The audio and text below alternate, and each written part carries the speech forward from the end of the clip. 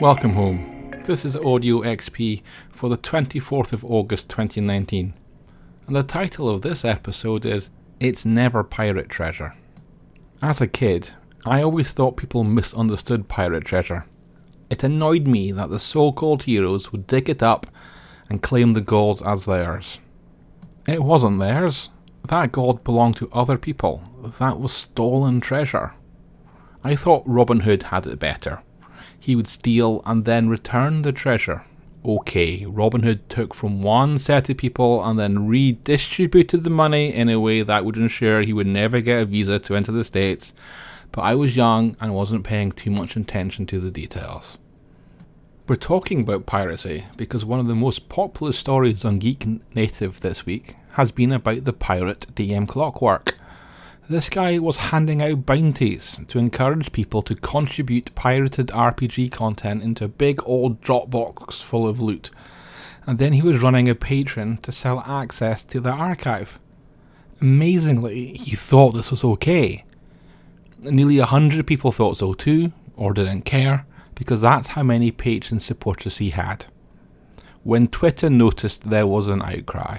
Now, don't take that for granted. All over the internet you'll find gamers who don't mind a bit of piracy. They see it either as a victimless crime or a justifiable one. That's a shame. In this case though, there was an outcry, and it looked as if Patreon suspended his account. Wizards of the Coast sent over legal notices. On Friday though, the Patreon was back up, minus the archive. That's a weird decision from Patreon. DM Clockwork's Patreon now says he'll create homebrew content. Well, we'll see. He also insists he wants to do this library thing for real. Well, we'll see. If you want legit access to helpful free material, then I recommend Raging Swan Press. You will find loads of stuff there. If you don't mind paying $1 into a Patreon account to supercharge your access to a treasure trove of gaming material, then I recommend Raging Swan Press. Raging Swan Press is the publisher in Geek Native's RPG Publisher Spotlight this month.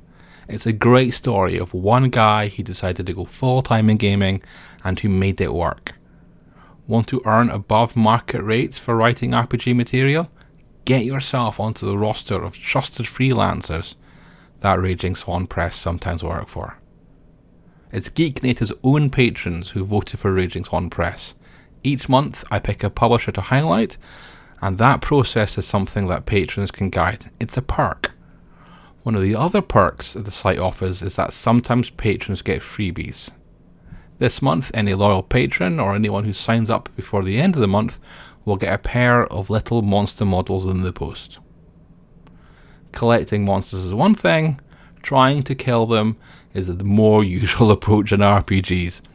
This week on Geek Native, I wrote up 16 common tips that experienced GMs offer when they're asked about narrating combat. As you can imagine, Matt Mercer features. See what Matt Mercer does and copy him is definitely one strong tip. Two other ones that I particularly liked are having your power attacks triggered by descriptions. So in this model, players have little cheat sheets which have a few lines of description for each power attack that they have. And a power attack could be a feat, or a special move, or an ability, something like that.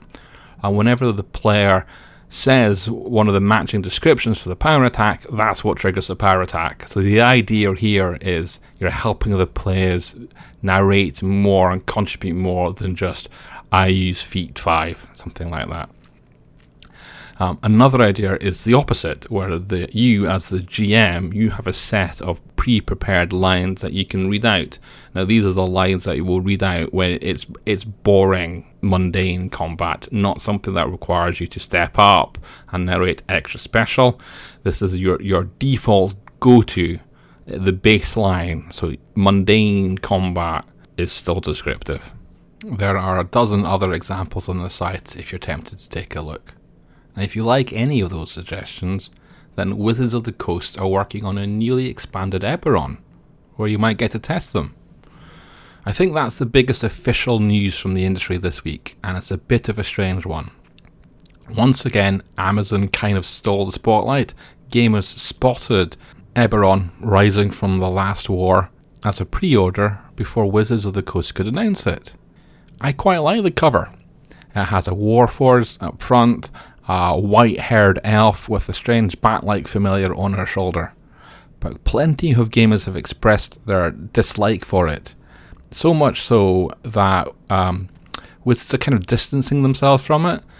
Jeremy Crawford went as far to say it was just a holding image, some interior art that they were using as a temporary cover.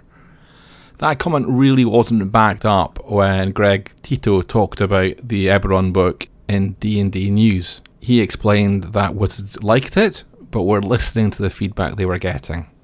Now, the cover situation is complicated because this main cover is actually only one of 2 covers that you could end up with. If you go into your local gaming store, you might be able to find a copy of the book with an exclusive sort of luxury cover that looks fantastic. That's a cover of a dirigible, a steampunk airship, all brass and arcs floating across the Eberron background. Shooting from the hip here, I think it's probably too late in the day for Wizards to change a hardback cover. Surely they've begun the process of production. Well, I guess we'll find out. As a reminder, Geek Native runs a column called Routinely Itemized that comes out every Friday. It's up to number 10. In Routinely Itemized, you will find a bullet point list of all the RPG news I found this week. Well, most of it. So that's the place to look if you don't want to miss any RPG stories. Audio XP, this podcast differs because it's a highlight show, and we don't just talk about RPGs. For example, I want to quickly chat about She-Hulk, Moon Knight, and Miss Marvel. What do they have in common other than being Marvel heroes? Well, they're all coming to Disney+. So we've got Miss Marvel, who is a Pakistani American character, a young teen. And when I think about Miss Marvel, I think about conversations I've had about diversity in comics at work. I have a programmer in front of me who is all for diversity, but he maintains the storylines with Marvel's new range of heroes have been rubbish, and that's what's put people off. I think this is an opportunity to tell a good story with the new Miss Marvel, and that could create a whole new generation of fans. So I'm really keen that Marvel get this right. Now, I know fans are really interested in Moon Knight. That's not a character I know too much about, except I know the storylines tend to have a much darker tone. Moon Knight seems to be one of 4 different personalities that inhabit a person brought back from the dead by an Egyptian god of vengeance. So yeah, okay, I can see how that could get quite dark. And then She-Hulk is a character I know much better.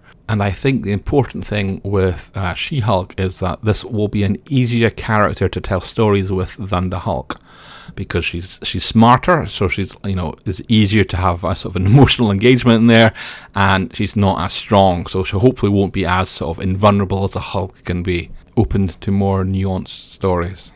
None of this will matter to me, of course, if Disney Plus doesn't actually launch in the UK. And there's worrying signs because they've announced some international dates and the UK wasn't on that list. Okay, it's probably a rubbish time to launch in the UK given Brexit might happen and international agreements might be up in the air. Disney have said that they want Disney Plus to get to every major market within 2 years. So hopefully the UK is considered a major market and hopefully we get Disney Plus by 2021. Oh, it's going to be a long wait if that's the case. Another quirky, but not gaming story, is the auction of the Holy Hand Grenade of Antioch.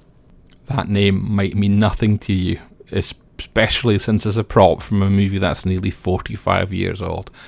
But if you are a Monty Python fan though, then take heart from the fact that the Holy Hand Grenade of Antioch might fetch as much as £100,000 at auction. Now if you want to nose around the details, there's a link on Geek Native. Lastly, since we started on gamers getting it wrong and getting messed up in piracy, I wanted to end in a story of gamers getting it right. There are 2 fundraisers right now that will make your heart sing. Gamers have been super generous. The first is for the gaming icon that is Rick Loomis. Now he's the chap behind Flying Buffalo, a president of Gamma, who's been coordinating play by mail games since the 70s. he's in hospital. He has bills to pay, he has a family to care for, and it's a struggle. So there is a fundraiser to try and raise $38,000. That's a huge amount of money. But amazingly, at the time that this podcast has been recorded, we're nearly there. There's $35,000 raised. This is a proper GoFundMe where every dollar that you can find will make a difference. And the same is true for the fundraiser that Sarah Newton is having to run. I mean, it's terrible, but Sarah's not been able to work for the last 5 months. And she's been taking care of her husband. And now, unfortunately, she has funeral fees to pay. But with the generosity of the industry, we might help Sarah cope financially with the loss of the Brown Dirt Cowboy and maybe get Mindjammer Press back on its feet. Now, both those campaigns are doing quite well, and it's really great to see just how generous gamers can be. This is a great community. And on that note, I hope to see you next week.